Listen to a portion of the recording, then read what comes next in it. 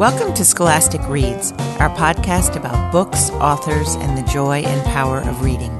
I'm your host, Suzanne McCabe, Editor-at-Large at Scholastic. Thank you for joining us.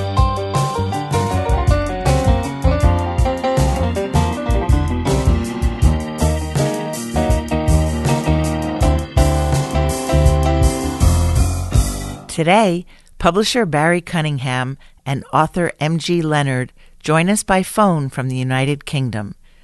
Barry is the publisher and managing director of Chicken House Books, which celebrates its 15th anniversary in the U.S. this year. In case you didn't know, you owe a bit of gratitude to Mr. Cunningham. He's the guy who took a chance on the Harry Potter series back in 1996 in the U.K. As Rowling herself said, if it wasn't for Barry Cunningham, Harry Potter might still be languishing in his cupboard under the stairs. Later on in the episode, we'll talk with M.G. Leonard. She made her debut at Chicken House this year with the wonderful novel Beetle Boy. Now, here's Barry Cunningham.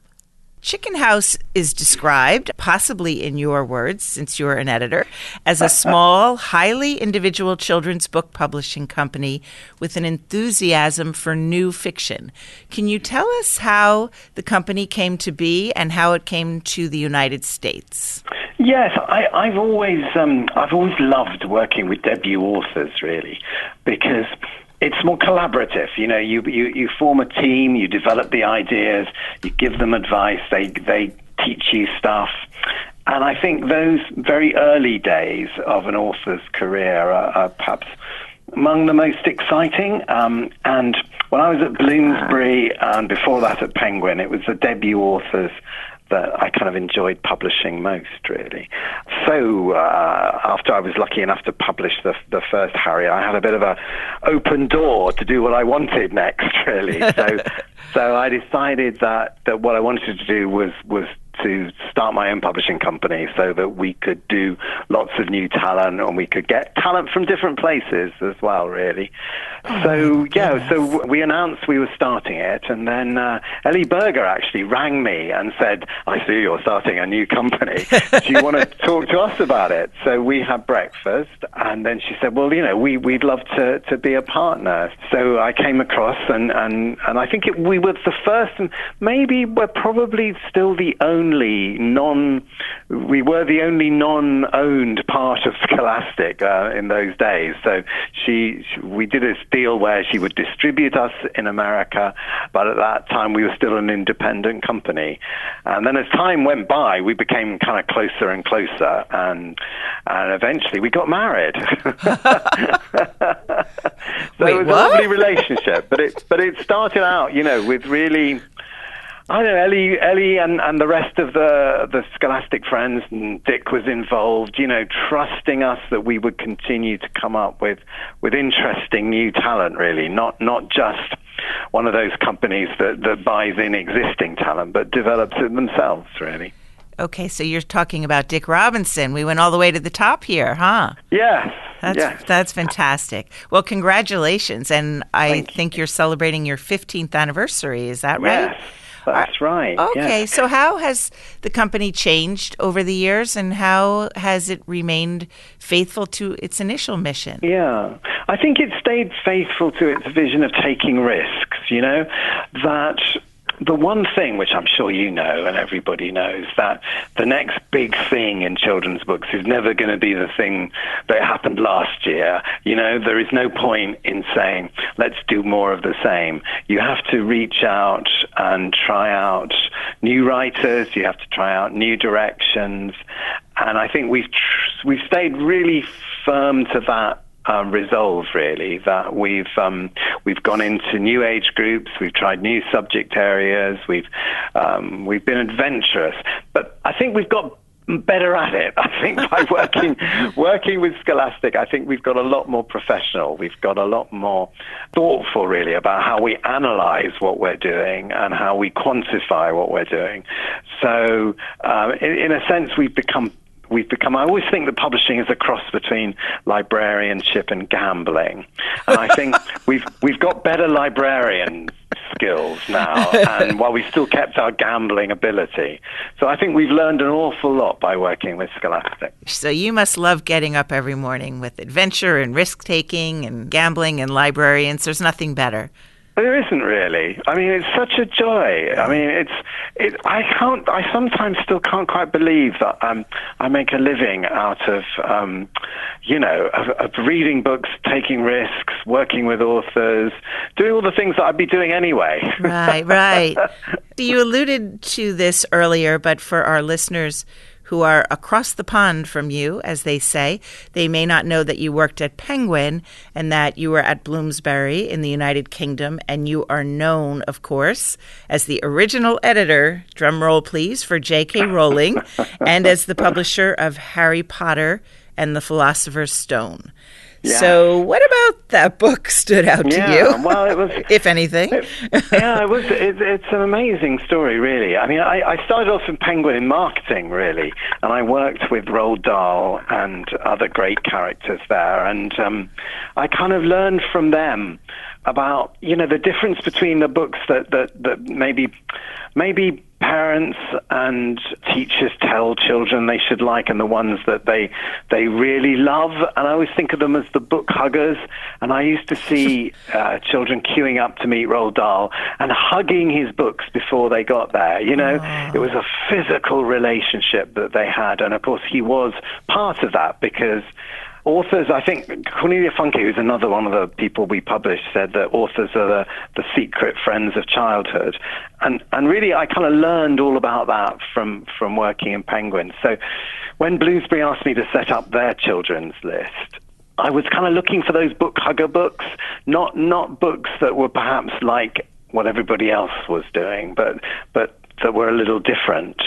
So when I read the first Joe Rowling Harry Potter book, and I didn't know it'd been turned down by 23 other people or whatever the story was, I fell in love with it. And I fell in love with it because I guess it was the friendships, really. Of course, I love the owls and Hogwarts and everything else, but I love the friendships, which reminded me a little bit of Roald Dahl, how it's the strength of the children themselves that pulls through, and I loved it. So it was a kind of easy choice. But she used to tease me afterwards that one of my jobs in marketing at Penguin was as I don't know if you've had to do this, but as I was a giant costumed character. I was a reading bird, and and it's a bit like being an author, because you're anonymous and you're cuddly and you're friendly, and children tell you their secrets. And she said that the reason why I bought Harry Potter was that I was the only children's editor who had been a giant costume character, and therefore was closer to what children really wanted. That's lovely. Several of my colleagues have donned the Clifford costume, I have to say. Yes. I'm going to have to take a whack at that. Yes. It's you kind of miss it when you take it off. You've got to go back to your ordinary self. Oh, my gosh. Well, it makes me think, did you know that Harry Potter would be the mega hit that it became? Well, I guess I always knew that children would love it. I was really confident about that. But to be honest, I never would have predicted that so many adults, so many grown-ups would share it. And I guess we were lucky enough to publish it in that time when adults began to share books with their children to some extent, even reading the same books. And I think it was the way that it appealed to the adult market, which I absolutely never predicted. But I always knew that children would love it, and I always knew that she would be a great and loyal author. From the very, very beginning, she cared an awful lot about the detail. She cared about getting things right. She cared about what the fans thought. It was a complete mission for her. She strongly believed in the world from the beginning. So, I never thought that connection between children and her would be anything else but really, really strong. But as I say, I certainly didn't predict its world domination and theme parks and movies and, games, never. Have you seen the new play over there? No, I'm going to see it. Actually, I'm going to see it with some Scholastic friends when they come over. So I think I'm going to see them, both of the plays, later this month. Have you read the coveted script? Yes, I have. It's great. Do you want to weigh in? I love it. You know, I've always loved those extensions of stories, you know, because I've never met a child that doesn't believe that, you know, something happened before the first book and something happened after the last book and you're just not telling them. So I've loved that extension of the world. I just adore it. Now, I want to ask you, how did you get the name Chicken House? I think that's a pretty cool name. Yeah. Well, I have I live in the country in England, in the west of England, in a very rural part of the country, and in our garden when we bought the very old house we live in, it had a chicken house on wheels, a little like they had in The Fox and the Hound, the old Disney film, and in the old days they used to move this portable chicken house around through different fields and things, so my kids used to play in it.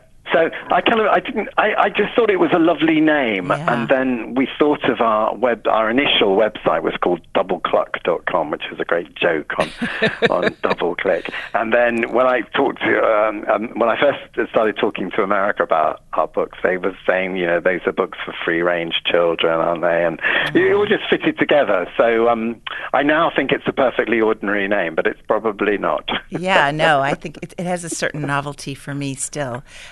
And I wondered if you could talk a little more about how you discover and nurture the new talent, the free-range authors, as it were. Yeah. Well, we run a number of different ways of doing that. We of course, we have books from established overseas publishers and from agents, but we also run a number of direct competitions. We run one with the Times of London, which is every year we run a competition open to everybody for the best unpublished book. So we have, it's nearly 2,000 entries every year of complete books now. We also run something with the Blair Agency, actually, the Harry Potter agents. It's called The Big Idea, and that's a very unusual competition where you can enter with just an idea. So just in 50 words, you can enter your idea, and then if we like it and it wins, then it's developed by an author or a script writer or a television writer, and then the originator of the idea is involved all the way down the project, but they don't have to write a huge book or anything. And so we run a number of other things as well, but you know, we're interested in reaching out. So sometimes, again, we'll work with a movie company on a script, which we'll turn it back into a book. If it's not a book already, then we'll create one. And sometimes we'll work on an idea from a movie that maybe doesn't come, but it's a great idea.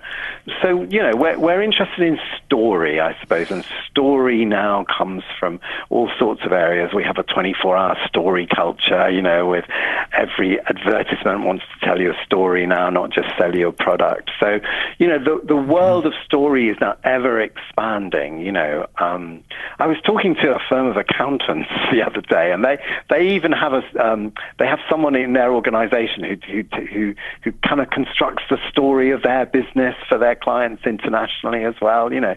So this whole idea of story and telling good stories from bad stories, from narrators in adult books who don't tell you the truth, so you've got to guess what the story is beyond what you're told. You know, it's all that I'm really fascinated by, and that's the kind of mine we continue to work in. What are some of the upcoming titles that you're most excited about? Well, I know you're going to talk to our Beetle Boy author, and I'm very, very excited with the second book that she's writing in that series as well. We have a title called The Apprentice Witch, which, again, we're publishing next year with you in next summer by James Nichol, and that's just, it kind of slightly reminds me of early Harry Potter days, and it's a story about a witch who fails all her exams, who gets sent to a very remote place, and in the end we find out the reason why she's failing isn't because the magic is not good enough. In fact, it's too powerful. But it's a lovely, cozy story when you love all the details in it as well. I'm just in love with the world. And we've got a very funny book called Who Let the Gods Out, which is about how a boy literally inadvertently lets the Greek gods back into our modern day world. So lots of big ideas coming, and we're very excited about all of those. In terms of Beetle Boy, I know one reviewer described the book as A darkly funny, doll-esque adventure. It is. It's a tough story in a way, you know, and a little. It reminds me again of what I learned with Roald Dahl. Really, he once told me that, and this is kind of serious in a way, and I don't think I really understood it at the time.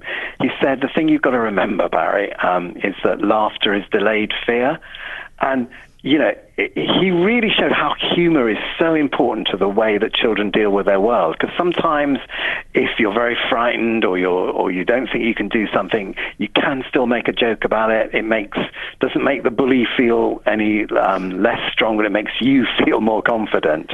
So, you know, the way that Beetle Boy is a very funny story as well as a very exciting one, I just loved the way from the very beginning she used humor in quite a tough storytelling way. Yeah, amen to that. And looking back for a moment, I know you're responsible for the relaunch of Beatrix Potter. Yeah. And I just want to thank you personally for that. The Peter Rabbit books for me were among my favorites, and that's lovely. I loved when Mr. McGregor, you know, made a pie stuffed with Peter's father. Great. And that was the best. It's back to those same things about Beetle Boy and Roald Dahl that, you know, what I think children respond to in those stories are that if you're naughty, you get your tail cut off. You know, there's a consequence.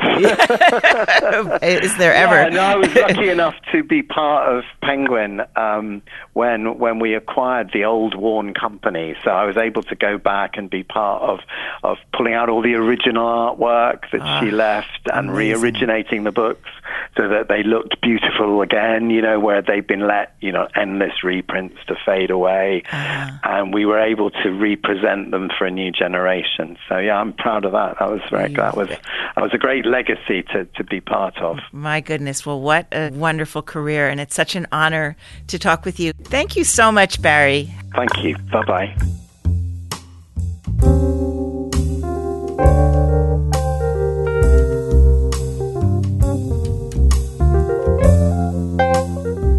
Now we'll hear from M.G. Leonard, who goes by the name Maya. Hi, Maya. Thank you so much for joining us. It's a pleasure. And can you tell our listeners where you are right now? We're a little jealous here. I am in my study at home, which is where I write, and home is in Brighton by the sea. Wonderful. And you're working on, I think, the next book? Is that right? I am. I'm just trying to put the finishing touch on the last edits for Beetle Queen, which will be available next year or the year after, I think. Oh, congratulations. Thank you. I wanted to start with a quote from you that I found, and it might give our listeners here an idea of how Beetle Boy, your first book, is this your first book with Chicken House? It is. Okay, yeah. how that came. My first book ever. Oh, congratulations. Yay. Okay, how this book came to be. I'll start with, ever since I was little, I've been frightened of creepy crawlies. Then I found out that beetles can be pretty, brightly colored, even gold. Others are as strong as the Incredible Hulk. Some shoot acid out of their butts. Okay, I've never seen that. And all beetles have wings. My fear had stopped me from seeing how fantastic beetles were, so I decided to write an adventure with beetles as the good guys. All right, tell us about that. I'd just like to say that the beetles that shoot acid out of their butts are called bombardier beetles, and they really do exist. It's a defense mechanism to ward off predators. But yeah, I was, up until very recently, actually frightened of all creepy crawlies, but particularly as a young girl, I was terrified of spiders, but also moths, bees, wasps, earwigs, woodlice. Anything that crept and crawled, I found horrific. And I didn't really see the point of them either, other than to terrify me. I felt that, you know, that was their main purpose in existence. So I never really looked at them. I never really considered them. I never really thought about what the point of them was. I mostly just ran away from them. That's what I did for many, many years. And, you know, I was the kind of person who have cans of bug spray under their sink, you know, so because I'm so scared of bugs that I can't just kill one. I have to, like, stand 10 meters away and hurl objects at it and spray things and try and kill it from a distance because, I mean, I was just, you know, the worst kind of fear. And it was totally irrational, and I cannot tell you where it came from because I don't know. But I started writing this other story and I had a villain, and I wanted to describe my villain as being as villainous as possible. And so I decided that he would live somewhere that would be, infested with insects, because I thought insects were so horrific and terrifying. So I thought, well, I can do that. I just need to describe lots of different types of insect. And so I wondered, what is a creepy crawly? Is it an insect? Because I know that a spider is an arachnid, not an insect. And then I started to be perplexed about the definition of what a creepy crawly was. Like, is a woodlouse a creepy crawly? I would say yes. But I then learnt it's not actually an insect, it's a crustacean, which blew my mind. And then I kind of fell down this rabbit hole into a wonderland where I realized that I really didn't know anything about insects, but in particular about beetles. When I discovered that, the Latin name for beetle is Coleoptera, that's how the species is kind of defined in the taxonomy system. And Coleoptera means sheath wing. And so what it means is that the beetle is defined by the fact that it has two pairs of wings, a hard outer pair that look like sheaths, and underneath a hidden inner pair with which they all fly. And that, to me, was, wrong, because I thought beetles just scurried around under rocks and stuff. I certainly didn't think about them flying, and I didn't imagine them with wings, and I couldn't understand what I was reading. And then I scrolled down and I saw pictures. I saw pictures of beetles as big as my fist that looked like zebras with wings that were iridescent blue. And I suddenly realized that not only was I completely ignorant, that these guys were just incredible. I've never seen creatures as incredible as the beetles, just even on that Wikipedia page. And that was the beginning of a journey. Yeah, beetles are pretty versatile. I have to say, when I was reading Beetle Boy, there were echoes for me of Kafka's Metamorphosis. I have many different types of inspiration. Metamorphosis was definitely one. And also, do you remember the horror movie The Fly? I don't like horror movies. They scare me too much. The Fly was a horror movie from the 80s, I think, with Jeff Goldblum. Oh, yes, yes. Yeah, and that's something that I watched as a teenager, and it has seared itself into my brain because it terrified me. Right. And also because, I didn't like insects, so I don't know what I was doing watching a horror movie about a fly. Yeah. But so there are lots of different things that I've noticed about the literature and kind of culture of the way that we reflect on insects in our society, and it's very rarely positive. Unless you're the humble bumblebee, which makes us lovely honey, in which case, you get to be the good guy sometimes. It struck me that insects are often vilified or in the negative position, in that position of otherness or alienness or weirdness. And I wanted to try and champion them. And that's what I've tried to do in Beetle Boy. You had an amazing career in the arts before you became a writer. You have a master's in Shakespeare studies?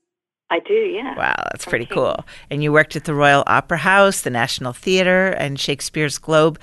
You also worked in the music business. How have your experiences in music and theater influenced or shaped you as a writer? Well, when I was very young, I've always loved stories. I'm one of those people that will tell stories at the dinner table for hours, and I love stories. And when I was young, I really struggled with writing. I didn't have very neat handwriting, and I found grammar really difficult, and spelling was something that didn't come easily to me. So I danced instead, and I used to love ballet, and I would dance Romeo and Juliet, and I would dance Swan Lake, and I would tell my stories physically and through music. And I, consequently became a massive music head in my teen years. I knew an awful lot about music and loved all types of music and still love dancing. But I couldn't become a dancer. One day we'll meet and you see I'm a very tall, ungainly, skinny woman, and I definitely could never have become a lovely petite ballet dancer. And so I kind of decided that I still wanted to perform, but I couldn't dance, so I thought, theatre, that'll be it. I don't have to write the words, I just have to read them, and I've always been a voracious reader. So I thought, that's fine, I just have to speak the words. no one's going to look at what I've written and accuse me of stupidity if I can speak clearly. And so that's how I got into theatre. Theatre embraces dance and music, and I really felt like I had found my niche, was telling stories physically with words and music. And then I realized as time went on that the things that really inspired my imagination the most actually were the words of Shakespeare. It was a passion that started very early on for me. When I was about 10, I was a witch in Macbeth, and from that moment onwards, always sought out the Shakespeare plays because they always seemed to have the most incredible, high-powered language, and I really enjoyed saying those words. And so, for me, that was my route in, really, to kind of poetry and trying to put down a few words of my own. And it's only kind of now as an adult, through education and through just never ever giving up, that I've found the confidence to tell my own stories with my own words. All of that kind of storytelling and expression and just, wonderment that I've experienced in the cultural sector, because I have loved my career, every minute of it. I feel like it was all food and confidence building to finally get me to the stage where I can stand and proudly say that I think that I can tell you a damn fine story. Good for you. I have to say, you sound like a precocious child. At 10, I was the Halloween witch in my school play. You were like Macbeth. That's pretty impressive. I also am intrigued. I listened to a few episodes of your podcast series on writing, which I really loved, and I found it to be enormously helpful. You describe, writing is a wonderful process. It also can be quite agonizing, and as you say, it is work. It is work. So could you tell our listeners, some of who may be writers themselves, what some of your top tips are for writing and revising? Yeah, well, one of the things that struck me very early on, and it always seems so obvious to people when I say it, but when you're doing it, it just doesn't occur to you, that you should really not try to sit down and write when you are tired. And one of the mistakes I made early on when I started trying to write is that because I have children, I would sit down at the end of the day and try and write, and everything that came out was like mush. It was rubbish. And I just thought I was no good. And then I realized that actually, all my best hours I had already spent. I had been at work and I had been with the children and I had given all I had to give. So when I sat down to try and write, nothing good came out. So I flipped it on its head and I got up an hour earlier and I gave my best to my writing. And I just had an hour every day. That was all I could afford, really, in my kind of normal busy life. But it was enough to put down 400 or 500 words that weren't mush. And I just did that every single day. You have to treat it like, you can't wait for inspiration. You have to treat it like work. I did that every single day for 6 months and got a ridiculous 120,000 word draft of Beetle Boy after 6 months. But then I could begin editing. Mm-hmm. And editing you can do, in short bursts, and you can do in your lunch break, and it's not the same as writing that first draft. But my top tip is just don't do it when you're tired, because it's impossible. Right. And I thought another great tip was don't start revising. Don't read what you wrote. Just keep writing. Oh, yeah, don't look back. Yeah, don't look back. Don't ever look back, no, because you'll look back and just see how terrible it is. You have to save that until you've got the whole thing.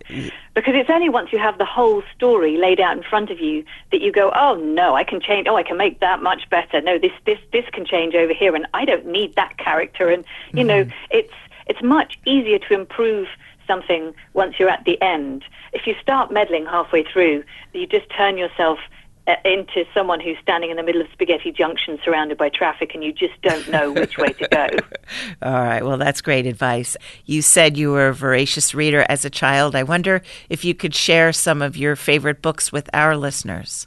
Oh, I'd love to. Yeah, I read everything as a child. As a person, I identified very strongly with George from The Famous Five, who was a tomboy, and Pippilotta Longstocking, who I thought was fabulous. But I loved, in particular, books like The Secret Garden, because I found the kind of regenerative effect of working in that garden and learning about nature to be a really powerful and wonderful theme that stayed in my head ever since I read it. And also Wind in the Willows was one of my, yes. I mean, I read Wind in the Willows at least 6 or 7 times. And that was the characters in that, the personification of Toad and Ratty and Moley and Badger were just wonderful. So I liked adventure and I liked nature really early on. Now I'd love for you to read the opening passage from Beetle Boy to set the story up for our listeners. Yeah, sure. Dr. Bartholomew Cuttle wasn't the kind of man who mysteriously disappeared. He was the kind of man who read enormous old books at the dinner table and got fried eggs stuck in his beard. He was the kind of man who always lost his keys and never took an umbrella on rainy days. He was the kind of dad who might be 5 minutes late picking you up from school, but he always came. More than anything else, Darcus knew his dad was not the kind of father who would abandon his 12-year-old son.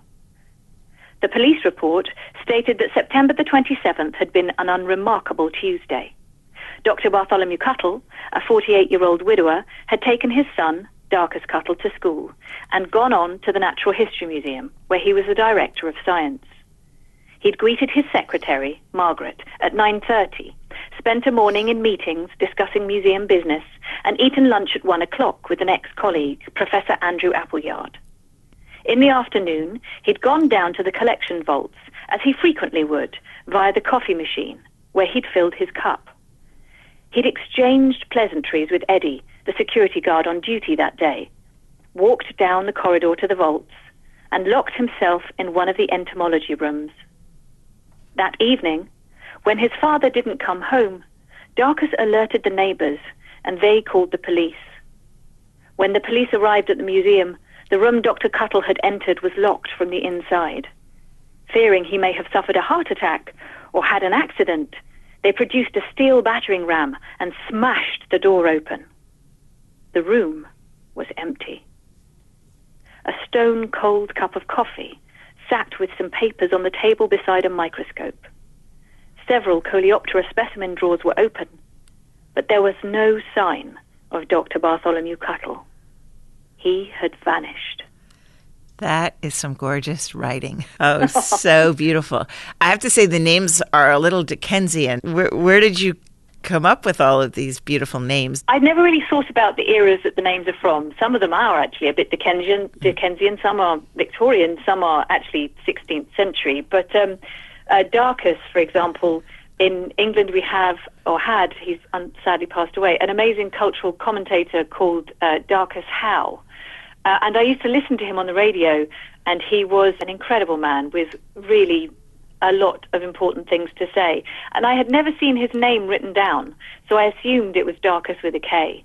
But actually I've later discovered it was with a C. And so I'd heard him, and I really loved his name, so I always wanted to have a character called Darcus. And Cuttle sounds like a friendly name to me. It sounds a bit like cuddle, and it reminds me of the fish. But if you say Darcus Scuttle together, it sounds like Dark Scuttle, which to me brings to mind a beetle. So one name is modern, one name is friendly, but together they make the sound and the image of a beetle. And even though the reader may not be aware of that when they're reading those names, the alliteration in your head, I feel like it places that subliminally in there. But I appreciate that they might be unusual names. I can see why Barry Cunningham was drawn to you and your work. As we're wrapping up here, I know now you mentioned you're working on Beetle Queen. I am, yeah. Tell us what else you have in the hopper over there. So Beetle Queen is really finished. I have set out on the first draft of the final book in the Beetle trilogy, and I have a couple of other pots on the boil, as you might say, that I'm just trying to firm up. I'm really interested in a couple of subjects that I'd like to find stories to explore, and one of them is the pollution of the ocean. To me is a very interesting and problematic thing that I think a wonderful adventure could draw attention to. So at the moment I'm trying to work up some ideas about that. And the other thing that I'm really interested in is the kind of beauty myth and the impact on young girls. I have sons. I don't have any daughters, but I have nieces, and I've always wanted a daughter. And it troubles me greatly sometimes that young girls feel such pressure to look a certain way or appear to be something. And so I'd really like to see if maybe I could write a story for young girls at some point in the future. I love that. When you said you were gangly, I thought that, gee, I bet you're beautiful. You know, that term isn't one would often associate with beauty. Yeah. You know? I mean, it's fascinating to me. My niece, I have a 6-month-old niece, and the muscles behind her eyes aren't developed, so her eyes they roam everywhere. And, you know, she's beautiful, she's tiny, she's beautiful, but the concern already is, you know, what happens when she becomes a 10-year-old or a 12-year-old, and it's that thing of what will be the impact on her if that's not resolved early. Mm-hmm. Will it mar her in any way because she won't look perfect? And that's such a problematic question to me. And as a mother of sons, not such a pressing concern, but I think it's something that I'd like to explore in stories. I'm so glad that you are, and I'm so honored that I got to talk with you. It's really been a pleasure. Oh, no, it's a pleasure, Suzanne. Thank you for having me on your podcast. Thank you, Maya, and I'll continue to listen to your podcast. Oh, bless you. Thank you. Okay. Bye-bye now. Bye-bye. Thanks again to Barry Cunningham and M.G. Leonard for joining us today. You can find more about Chicken House Books and Beetle Boy in our show notes at scholasticreads.com. And thank you for joining us and for sharing in our mission at Scholastic, where we believe that the right book in a child's hands can open a world of possible. Special thanks to producer Morgan Baden, sound engineers Daniel Jordan and Chris Johnson, and music composer Lucas Elliott Eberl. I'm Suzanne McCabe. We look forward to sharing more Scholastic Reads next time.